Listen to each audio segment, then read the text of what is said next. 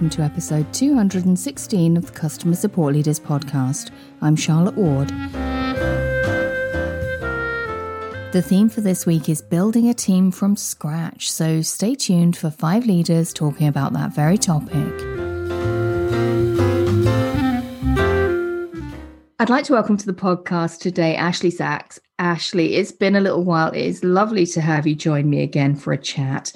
And this week, we're talking about starting a team from scratch. Welcome. Oh, thanks for having me again. It's always a pleasure. Thanks for joining me. So we had confession time. I do chat to my guests before I hit the record button.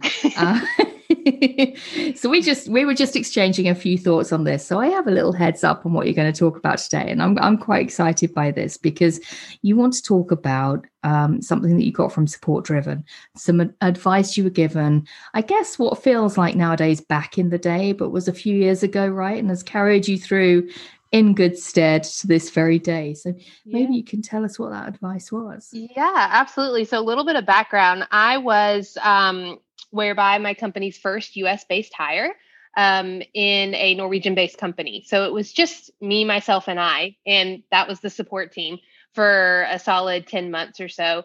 And I leaned on my external communities a lot. I really didn't have my coworkers around, and I was the only customer experience focused employee at the time. So I had to start from scratch and also find my resources from other places, and Support Driven was one of them. So in the midst, and this was 4.5 years ago, in the midst of some conversations in the Chit Chat channel at the time, I asked people, what are the things from starting a support team that you all have done that have really carried on?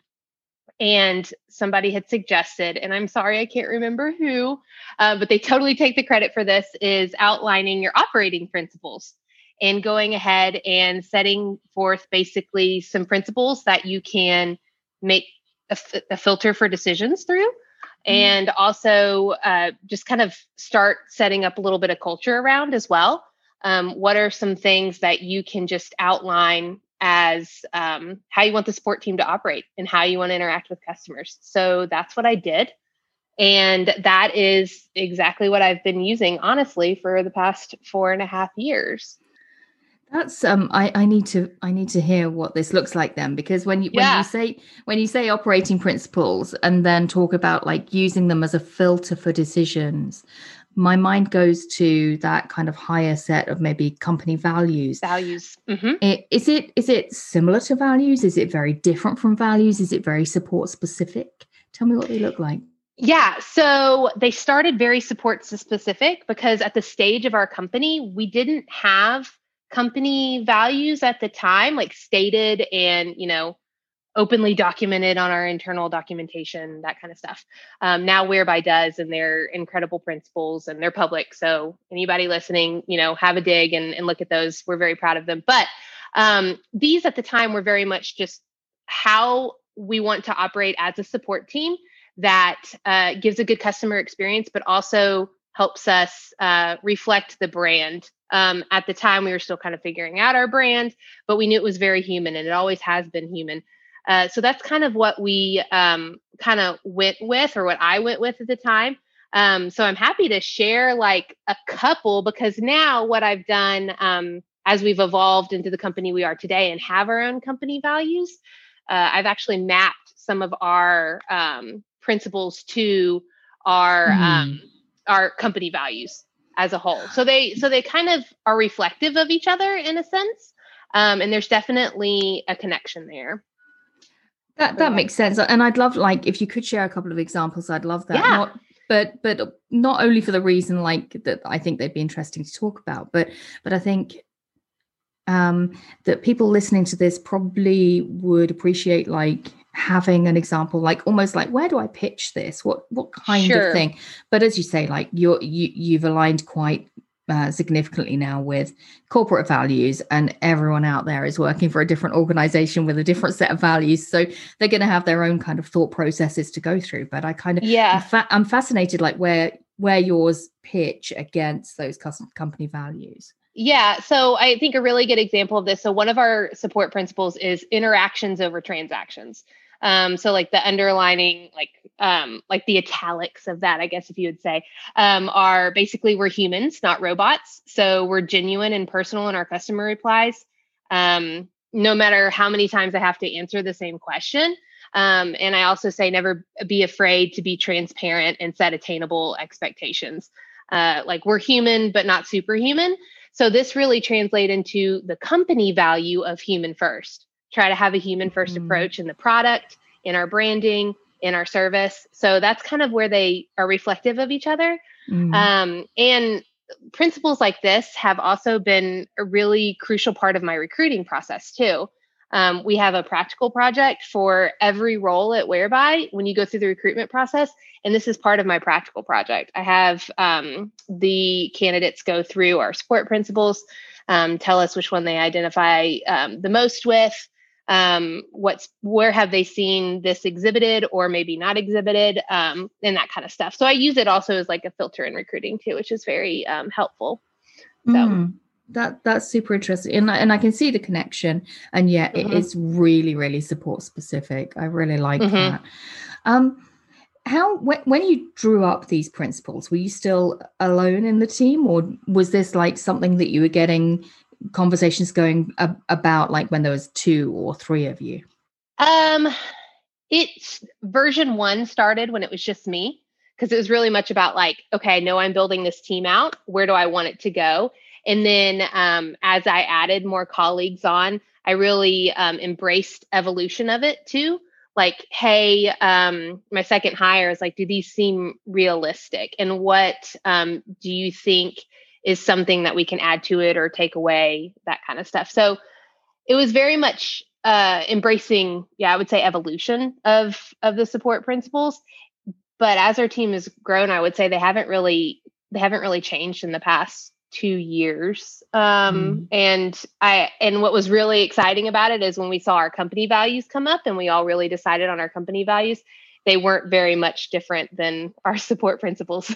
So that's like, we knew we were on the right path, and there's a little bit of affirmation there when the values came out. So nice, absolutely. But I think what you described there though is to be expected, isn't it? You in those early stages of team building, of organization building, so much is malleable, but just there comes a point where you can't flex everything every day. You can't have the same conversations with a team of 8 or 10 or 20 that you have with a team of 2 or 3 when you're still forming ideas and everything is still very fluid. So there does come a point, I guess, where evolving those significantly is quite a large piece of work.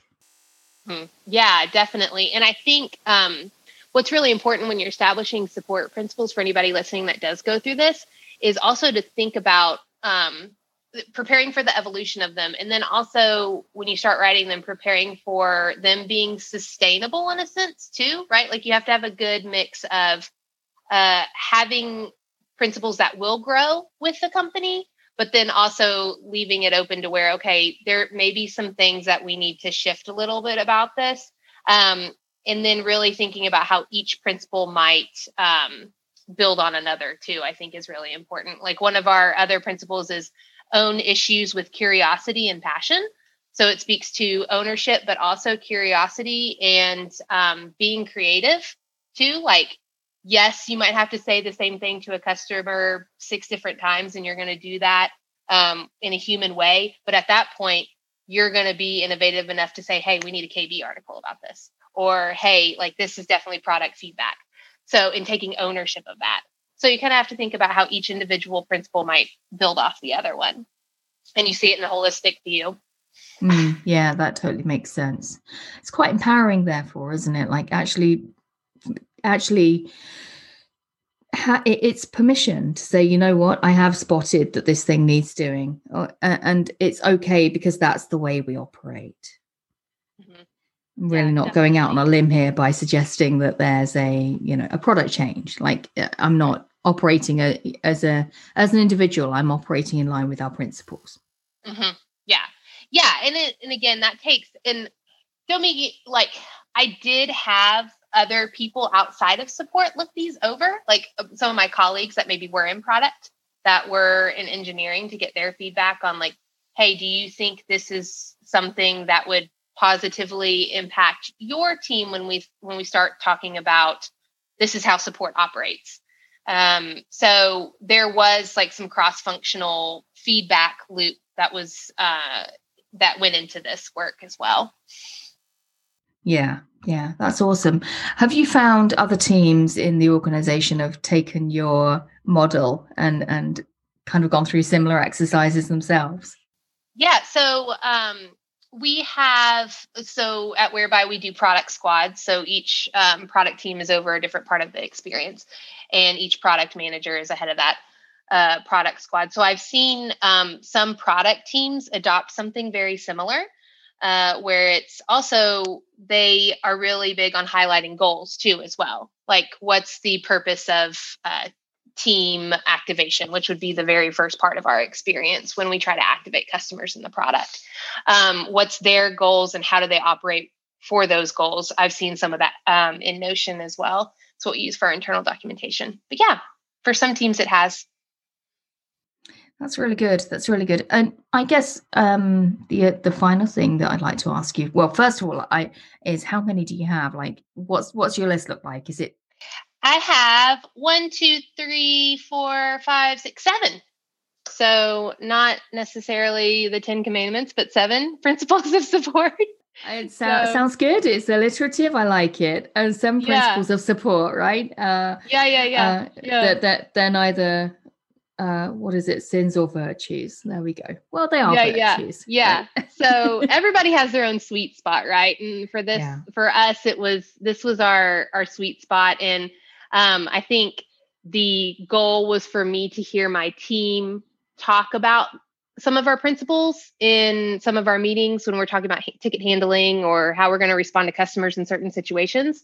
And that has happened at least a handful of times now. So I think I'm going to keep them. I think they're doing well for now. Yeah. And it's not an onerous number. Like, if you had 20 things laid out there, that would be quite like, which one are we trying to fulfill, like, operate against today? I don't. Yeah.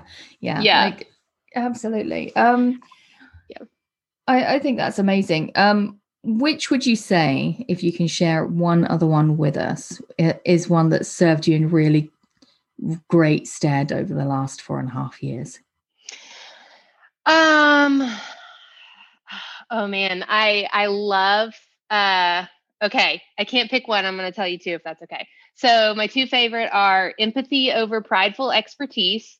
So it's really about meeting the customer where they are, even though we're experts in our product and we deal with it every day. And some questions may be extremely easy or obvious to us, meeting the customer in their non-expertise. That's why they're coming to us.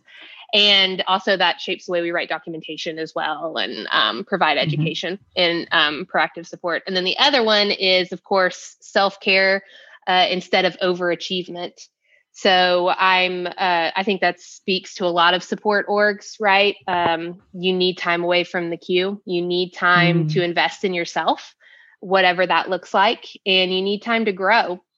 So I'm really a stickler about that on my team. And that's why that's one of the principles.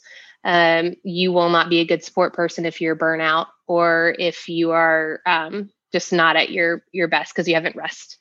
So those are my 2 favorites. Couldn't pick one. So that's what I got my 2 on. They're both great ones. Like a beloved pair of twins in the 7. We'll take that. I don't know why I said each other that. very well. Yeah. Excellent. Thank you so much for joining me today, Ashley. That's been great. Thanks for having me. It's a delight. Come back soon.